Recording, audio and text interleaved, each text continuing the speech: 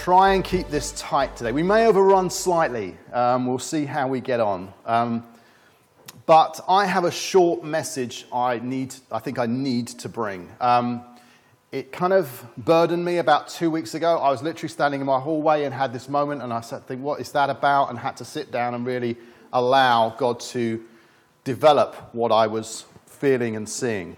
One of those moments, I don't know if you've had them, where God lays something on your heart and it just won't leave. It just won't leave you. So you continue to consider, and then as you consider and pray it through, more and more layers of detail start to come. So I think this is a short message of prophetic purpose for the church. So it's less of a preach and more of something I think I need to bring and speak over the church. I don't mean, and literally, obviously, the physical church in this building. And it's lovely to hear kids. It's distracting, but it's wonderful. But actually, obviously, the church is the people of God. Therefore, you on Zoom are completely and utterly 100% involved. Please don't think I'm talking to a room full of people and you are observing. That's absolutely not what's going on. What I'm sharing, I'm speaking over myself as well. So I pray that what is of God, I pray what is of you, Father, remains, and what is of me can just drop to the side, Lord, unless it is helpful and beneficial for what you want to say. Amen. It's about the two letters T. I don't know if you can get my slide up. I've got very little in preparation, as you can imagine. In the industry I work in, I'm an advisor and trainer and coach to big teams doing major projects in big companies. And we talk about T-shaped people. That T-shaped people are people who are deep in a knowledge or a discipline, like a software engineer or something, really know their skill set, but broad in how they interact with people in the team and outside. That's T-shaped people. And God put this in my head and then refined it. He said, I want you to be a double T-shaped people and a double T-shaped church. So importantly, I think for us to recognize, I want to talk about the two T's in the Christ first name, just to allow us to remember what I think this means. Critically, they're not separate things. T's are intersections. They are things that have to be together. If you don't have the top and the bottom of a T, you have two lines. You have an L and a minus shape if you want. You don't have anything. They have to be together. So the first T I want to talk about is a people that are deep in the authority of the word and broad in the gifts of the Spirit. Deep in the authority of the word and broad in the gifts of the Spirit. So once again, not separated, together. The vertical line of this first T is that we are called to be a people of the word, deep in the word, not academically as head knowledge, but we do need to understand it. Our knowledge of it is critical. But critically, we're called to be a people under the authority of the word. Under the authority of the word. It needs to radically and dramatically shape us. We need to allow it to cut deep. The word of God is not information for consideration. It is a sword in Ephesians 6. In Hebrews 12, it says this. Listen to this when you think about the word of God. It is living and active, sharper than any two-edged sword, piercing to the division of soul and of spirit, of joints and of marrow, and discerning the thoughts and intentions of the heart. In 2 Timothy 3:16, the source and the authority of the word is powerfully positioned. All scripture is God-breathed out and profitable for teaching, for reproof, for correction, and for training in righteousness. The word of God exposes the intentions of the heart and then trains the heart back to a healthy state. It reveals the infections and it offers a cure. It's a stinging nettle to a dock leaf. Or a dock leaf to a stinging nettle. It's surgery and it's nourishment. It's food for our very spirits and souls. Knowledge of the word nourishes us through revelation of who God is. That's the nourishment I look for in the word. I learn about my Father and it nourishes me. It reassures me. The word changes how we're supposed to react to him and react to the challenges and the joys of life. It changes how we pray, how we worship, how we behave. Feasting on the word, feeding on it richly is a personal responsibility. It's like eating food stores up energy and nutrition for the day ahead. Psalm 119:11 says, store up God's word in our hearts. In a book I was reading, we read some time ago when we were doing our Attributes of God series. There was a quote by A.W. Pink that says this: the foundation of all true knowledge of God must be a clear mental comprehension of his perfections as revealed in the Holy Spirit. He goes on then to say, an unknown God can neither be trusted, served, nor worshipped. We are to be a people deep in the word, and we need to confess if we have a shallow attitude towards it. And then we need to find ways to address that. There are many ways to address how we approach the word. Do not think, as an elder of the church, that somehow I don't find it hard to read the Bible. Don't think for a second, as an elder of a church and a Christian of 30 plus years, I don't have to change sometimes the way in which I approach the word because for some reason, and we can put it on the enemy too, I'm dry in my experience of it. So I need to say, okay, I confess to that, let me try another way. Because I know that it's food to my soul. Reading it alone, reading commentaries, reading sound getting sound theological guidance, listening to the word, and the exposition of it is important. So many of us need to contract to being, I feel this is right, to confess to being distracted, eating junk food or superficial food of the word. God's patience and grace means we can confess, do it again, and go deeper in. What's the horizontal then? That's the vertical of this T, deep in the word. The horizontal, the broad, as I said, is broad in the spirit. And I can be quite brief now because we've already talked about this for many weeks prior. That unplanned series on spiritual gifts brought this out. But we are to desire the breadth of the gifts. We are to desire them, eagerly pursue them. You choose whatever words you like from Scripture. The gifts and the fruits, not for personal gain, but the breadth is also because it builds up the body of the church. So broad in width, many gifts, many fruits. Reaching out, drawing in the church together, building up the whole church. Words of knowledge, prophecy, interpreted tongues, psalms, hymns, spiritual songs, service, care. The list goes on because the list is not exhaustive. There is not a specific number of gifts. There's the manifestations of the Spirit as they turn up in the church. They're all good. They're all good. And we have to be as broad in them as we can. We can't just say we're a church that's focused purely, solely on this gift or this fruit. They are broad. They are all needed. So we need to eagerly desire them and search them out. I want to just state before I move on, the Word and the Spirit operate together. As I said, that's the T here. They must be together. They're inextricably linked. You cannot approach your Bible as if you're reading an academic paper. When you approach your Bible and the gift of the Spirit is at work, revelation comes, deeper revelation comes. I said recently about worship. You can sing songs. We've heard enough songs in recent weeks from football crowds. Everyone can sing songs. You can sing Christian songs in the same way. They're just words exiting my body. Or, by the power of the Spirit and truth worship can be transformative. Transformative as the words mean much more, that the Spirit convicts us of what we're singing. There's a few songs out there that I have health warnings about singing. Every breath that I take, every moment I'm awake, Lord, have your way in me. Really? Really? Is that how it really is? Or are we just singing a nice melody and a nice collection of words, vowels and consonants that feel right? That's a transformational request of the Father. Every moment, have your way in me.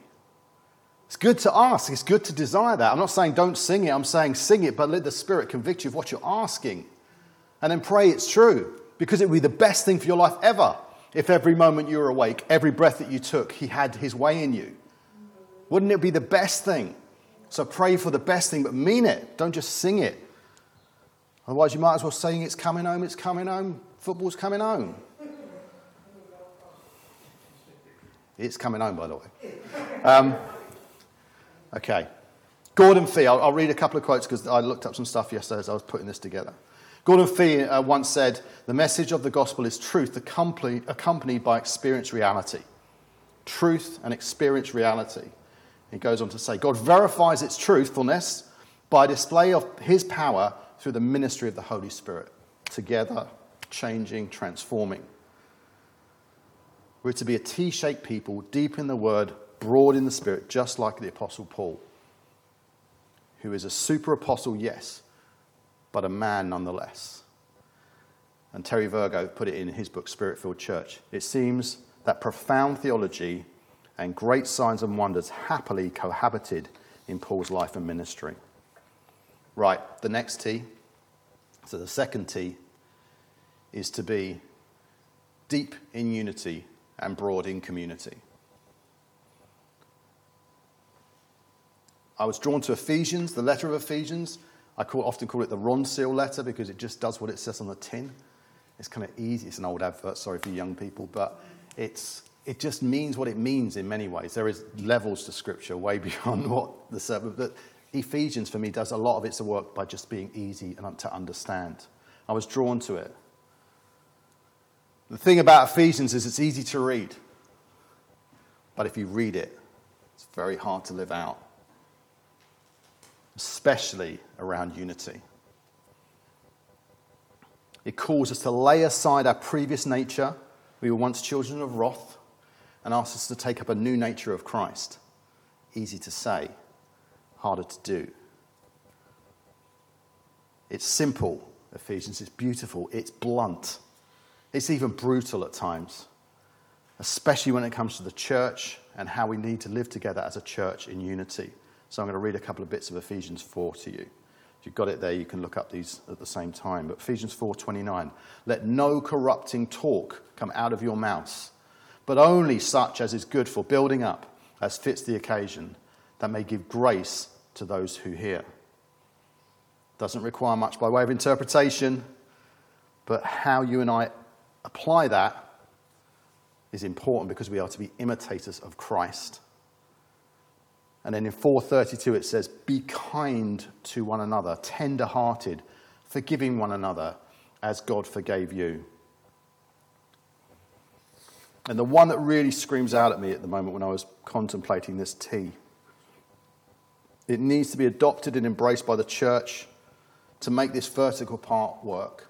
And I woke up this morning and the first thing I saw the moment I awoke was this T, this part of the T, this unity piece of the church was dry, cracking, and weathered. This 15 months of separation meant that that unity has struggled to be nourished. And I accept and I applaud the things we've tried to do to keep ourselves together in some small group structures and small groupings and things we've done. But let's be realistic. After 15 months, the unity of this church appeared to me as a dry, cracked, vertical part to the T. And it needs to be nourished back to health. It needs to be nourished back to health, or we're going to get ourselves into great, great difficulties. Nearly a year and a half apart, probably by the time we come together, is too long. And unity is going to struggle. It says this in Ephesians 4, 1-13. I urge you to live a life worthy of the calling you have received. Be completely humble and gentle. Be patient, bearing with one another in love. Make every effort to keep the unity of the Spirit through the bonds of peace. The challenge for me with this, when I thought about what God wanted to say, is this is profound. It's a critical time, as I've said. We're trying to put the church back together, as it were, physically. And physical separation has caused cracks to appear. And Aaron and I cannot do this alone. You here, you at home, we cannot do this alone. To expect us to be able to pull back together 100 people who have been separated for a year and a half requires the church to recognize that maybe things have become a bit tired, relationships a bit frazzled, or just so distant. It's the last time I saw some of the people in this room. It's so long ago. I've never met you, Callum, ever. I met you online. I've never met him in the flesh. Not seen these people, most of these people, for a year and a half. We're distant at best, and some of us have felt fragmented. We're a church, a people gathered, and we're going to reassemble. I nearly had the corny church reassemble, but why not? We need to reassemble. We need to heal rifts that may have appeared, just through absence, but perhaps through you just haven't kept in touch with me, and I'm really upset about that. Any disappointments we may have with others, any sense of being let down during this season, we must make every effort to restore unity. Any arguments, and please be clear, a disagreement is not an argument. I can disagree healthily with anyone in this room, anyone on Zoom, anyone I meet, frankly. But an argument that causes disunity and separation is when you've allowed it to become something else. I can't stand you. Your opinions just make me sick. It's very different from having a disagreement. So we have to make every effort to maintain and restore unity. Any harsh, cruel words spoken in the church, both parties are called to make every effort to restore unity. If things have been spoken in private about someone else and others have been there, we need to repair that to restore unity in the church. Any unforgiveness you have over anyone in this family of God, you must make every effort to restore unity. Not because we're in some great battle amongst ourselves, but because we've been fragmented for so long, things have emerged. And we have to come back together to show the world what happens when you are truly a forgiving people, a loving people who follow Christ, who say, he's my model. And for no reason I can ever justify. He dies on the cross for me to forgive my sins when I was still sinning. If we are to model that in the church, then we have to pursue unity.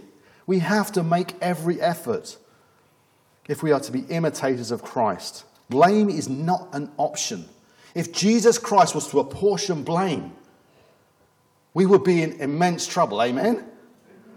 He does not apportion blame. He says, you are at fault, but I'm taking it. It's just beyond comprehension that he would do that, but I try to comprehend it. Make every effort means exhausted in your attempts. Right, I need to hand over in a minute to Aaron. I'm going to pray for us, by the way, but let me be brief on the last one. We need to model forgiveness, okay? You get that. The final part of the T, the horizontal part of this T, is actually the series that's coming up. It's to reach out, healthy church, in unity, in the Word, broad in the gifts of the Spirit, must reach out into the community that it's surrounded by. That community does not mean the roads around this building, the roads around Westfield, although it does mean that too, by the way, but it means the communities you're placed in, your places of work, your friends, your schools, your circle of influence. We must reach out. So as the restrictions come away, and it's going to be weird, amen? But we need to take every opportunity to be, I want to say this, and this is coming now, to be the first out of the blocks to reach out. The first out of the blocks to say, now I can go to see other people in my neighbourhood or gather people together. First out the blocks. The pubs are trying. Let's be first out the blocks when we can. With the word of God deep in us and the Spirit of the Sovereign Lord upon us, we are to preach good news, bind up the brokenhearted, set captives free. That's part of what the series to come is about. So deep in the word. Broad in the gifts of the Spirit, deep in unity, broad in community. I hope we can remember that as something God wanted to put as a mantra over us as a double T people. Right. I want us to respond. I feel we need to respond. I will be responding as I pray in response. If I say something as I introduce the time, I'm going to pray for those three first elements of the T. I'll leave the community stuff to come in the series to come, but I want to pray at least through the first three. If I say something that resonates with you, that you feel, yes, I need to confess that, I'll ask you to stand here in the room. At home, you can stand too, or respond in any way you feel appropriate, but to respond if you believe this is God saying, yes, I hear that, I'm convicted of that, I want to be prayed for over that. The Word. The first part of the T is to be deep in the Word. If you want to confess, your attitude to the Word is not where it should be. Your approach is, at best, information rather than transformation. It's not surgical exposition and revelation. Then stand up in the room and at home respond if you wish. And I will pray for you now.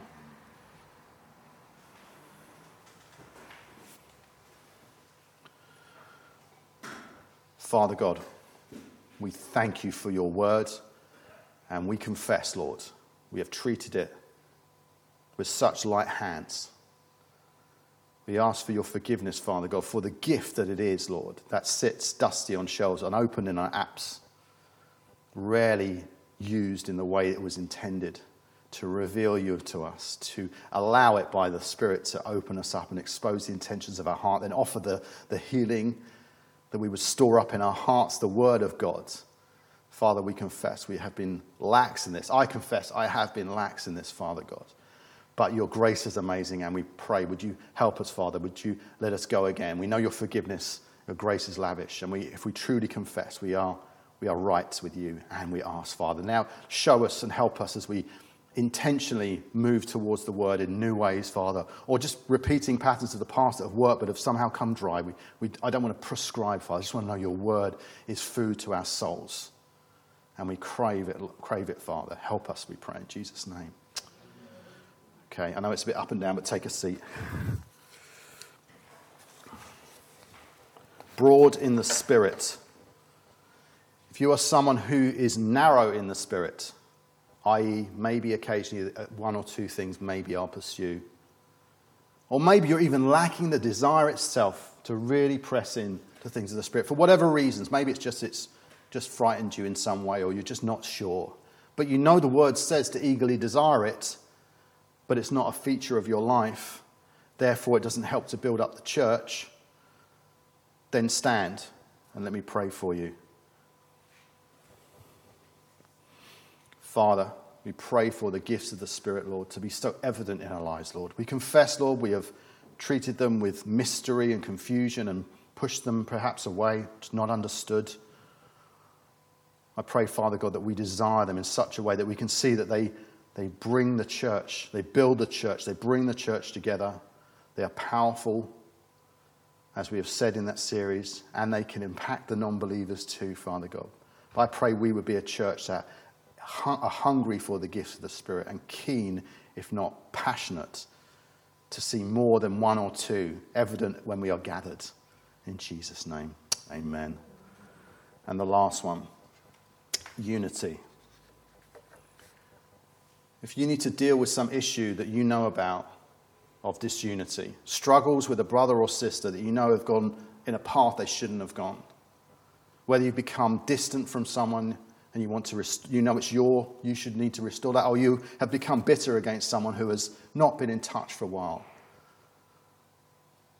If you're struggling with that sort of unity issue, if you can say, I'm not really making every effort here, I've kind of just given up on it. I didn't exhaust the opportunities to bring reconciliation, and therefore I've just left things as they are. Haven't said anything, just left it alone. Whatever that might be, why don't you stand and I will pray for you where relationships have become strained or damaged. Heavenly Father, we thank you for your blood of Christ. We thank you for your forgiveness, Father God. We thank you for your grace. We confess, Father God, when we are called to be imitators of Christ and we look to his model, we say, yes, but that was Jesus and I'm not him, so therefore I'm justified in not forgiving, in not showing grace where it needs to be shown. Father God, we confess that in this regard of unity, we are far short of being imitators of Christ. We confess, Father God, we have held grudges and bad feelings. We've become frustrated with one another. We've become frustrated in family situations, in church situations, in work situations, and we're not modeling Christ. Forgive us, Father. We want to pursue Jesus, and I pray that by the power of your Spirit, you help us to be a people of grace, a people of forgiveness, A people that when the world sees us say, my word, how come you said what you did, you restored that? You're just such a unified people. I want people to come in when we are physically together again, as they have when we've been online, and say, just such a great bunch of people together. I don't know anyone like you guys. If we have disunity, then everyone knows us guys, because everyone lives in disunity. Disunity runs rampant on the world. We don't want that, Father God. We pray that we will be a people of unity that speaks volumes to a world that needs light in the darkness. Light in the darkness, Father. So help us, Father. I pray right now by your Holy Spirit, you are causing us to just literally breathe out unforgiveness. Breathe out that resentment. Breathe out that frustration. Breathe in grace. Breathe in love. Breathe in humility. Breathe in. And then we could speak out your love. In Jesus' name, amen. Amen. Thank you, guys. Aaron, let me hand over to you. I think that's a powerful message that Andy's just brought. And to be honest with you, I've got 10 minutes, so I'm not going to try and share fully what I had prepared. I think we'll just save that for next week. But I wanted to read a few verses, I suppose, to finish off that last T, maybe. This is from Matthew 9, and it says this: Jesus went throughout all the cities and villages, teaching in their synagogues and proclaiming the gospel of the kingdom and healing every disease and every affliction. When he saw the crowds, he had compassion for them, because they were harassed and helpless, like sheep without a shepherd. Then he said to his disciples, the harvest is plentiful, but the laborers are few. Therefore, pray earnestly to the Lord of the harvest to send out laborers into his harvest. I'm just going to read a couple of those verses again. There's only 5 verses or so, but when Jesus saw the crowds, he had compassion for them, because they were harassed and helpless, like sheep without a shepherd.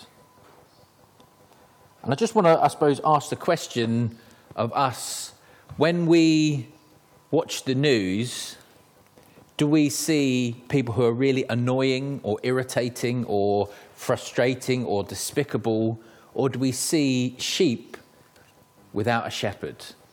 When you look around, do you see people who are harassed and helpless?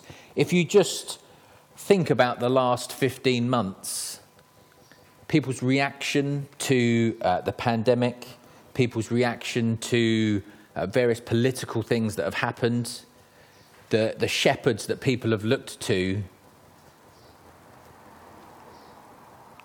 This is not a political statement at all, just to be clear.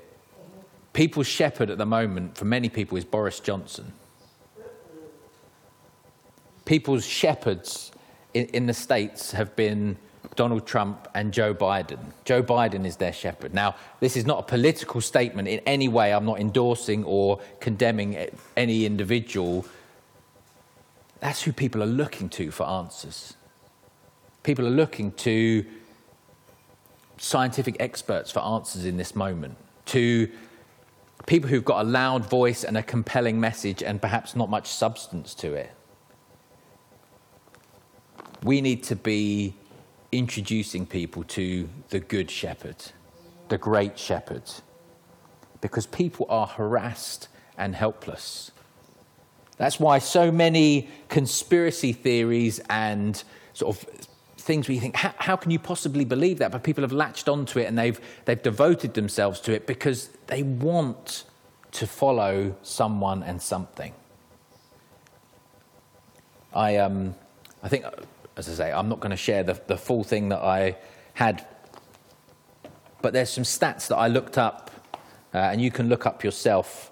And this is just a few things that have occurred over the last 15 months. This has been tracked by Mental Health UK. So mentalhealth.org.uk, you can go to and look at these statistics if you like. And I'm always a little bit cautious about statistics because I think they're very easily manipulated to give the story that you want. But these aren't so outrageous as to seem like they've been padded. But so because of, or during the pandemic, the general statistic for loneliness across the UK has gone from 1 in 10, so pre-COVID-19, 1 in 10 people would say they felt lonely. It's gone to 1 in 4. Okay, with the majority or the largest increase being in 18 to 34-year-olds. The largest group that have been impacted by feelings of hopelessness are 18 to 24-year-olds. 1 in 10 people have had suicidal thoughts in the last 2 weeks. 1/5 of people are drinking more to cope with the stress of the pandemic, and 36% of people are eating more specifically to cope with the stress of the pandemic. These are all, I mean, these are sort of just a glimpse of statistics that are out there. People are harassed and helpless. And so what is our response to that? Well, Jesus tells us very clearly in these verses. He had compassion for them. Then he said to his disciples, the harvest is plentiful. People need to hear the news. They want to hear the good news. But the labourers are few. Therefore, that's what we should do. Pray earnestly to the Lord of the harvest to send out labourers into his harvest. I want to just finish, I suppose, by rounding out that last T and saying, let's pray together. Let's take a moment to pray together that the Lord of the harvest would send out labourers into the harvest field. And I want us to respond and pray that we would be those who are going out into the harvest field. We'll talk a little bit next week about how you can increase your awareness, how you can develop yourself, your sort of vision, open up your eyes to that. Or perhaps create scenarios where you can. But I'm sure all of us right now, if I ask you to think of someone you know who's not a Christian, who doesn't know the Good Shepherd, or to think of someone who's harassed and helpless, or just feeling despondent or struggled with the pandemic, all of that sort of stuff, I'm sure we could all think of someone. So let's pray together. I'm going to invite everyone who's here to stand because I think that's a helpful thing to do. This is everyone respond. I think probably everyone should have responded to the challenges that Andy already laid out, but this is an everyone respond. This is for all of the disciples of Jesus, is to say, Lord, we want labourers to go out into the field. And I want to be one of those labourers. So let's stand together and pray.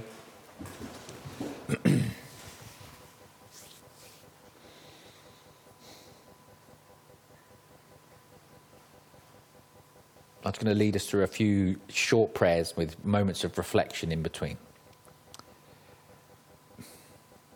Lord Jesus, I thank you that when you looked on the crowds, you were moved with compassion. That when you looked at people who were, in many ways, actively your enemies because of their status as sinners, you had compassion. Lord Jesus, I pray that we would be those who look at other people with compassion. Yes, within the church, as Andy so excellently challenged us, that idea of unity needing to be refreshed, the idea of confessing to one another and accepting and forgiving one another, so important. And we ask, Lord, that would spill over, that we would have compassion on those around us. Lord, I pray, bring to mind now people that we know who we think, oh, I've been hard-hearted towards them. I've been a little bit less than generous. I've not been gracious towards them. Bring those people to mind now. And individually ask God to soften your heart towards those people, to increase your compassion towards those people.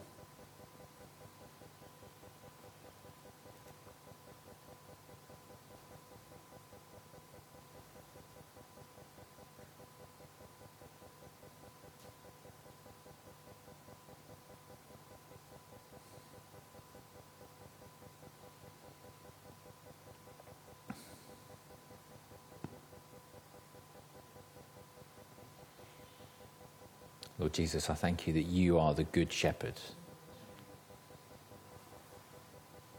and that your sheep know your voice, that there is a harvest of people who are waiting to hear the good news. And so, Lord, we pray now that you would send out labourers into the harvest field. We think about what Matt's going to be doing and how fantastic that is, that there's sort of active efforts to take the good news of the kingdom of God, the full counsel of God to people in Zimbabwe, the efforts that are being put in there. Lord, I pray for us in the UK to have creative, intentional efforts brought to mind, that people would be released into sharing the gospel. That labourers would be sent out into the fields. And I pray right now you would bring to mind for us individuals that we know who don't know you. Situations we know of where we've held back from sharing the gospel. We've not said, have I ever told you really what I believe? Or when situations have come up and we've shied away. Lord, I pray that we would be those who are aware of those situations when they arise. Help us to have a keen sense of this is a moment I can speak about the good news that Jesus brings. Lord, I pray that you would bring people to our minds right now. And we just take a moment as individuals just to pray for those people. Say, Lord, give me a chance to share the gospel. That can even be your prayer, just very simple. Lord, give me a chance to share the good news about you with, and then the person's name.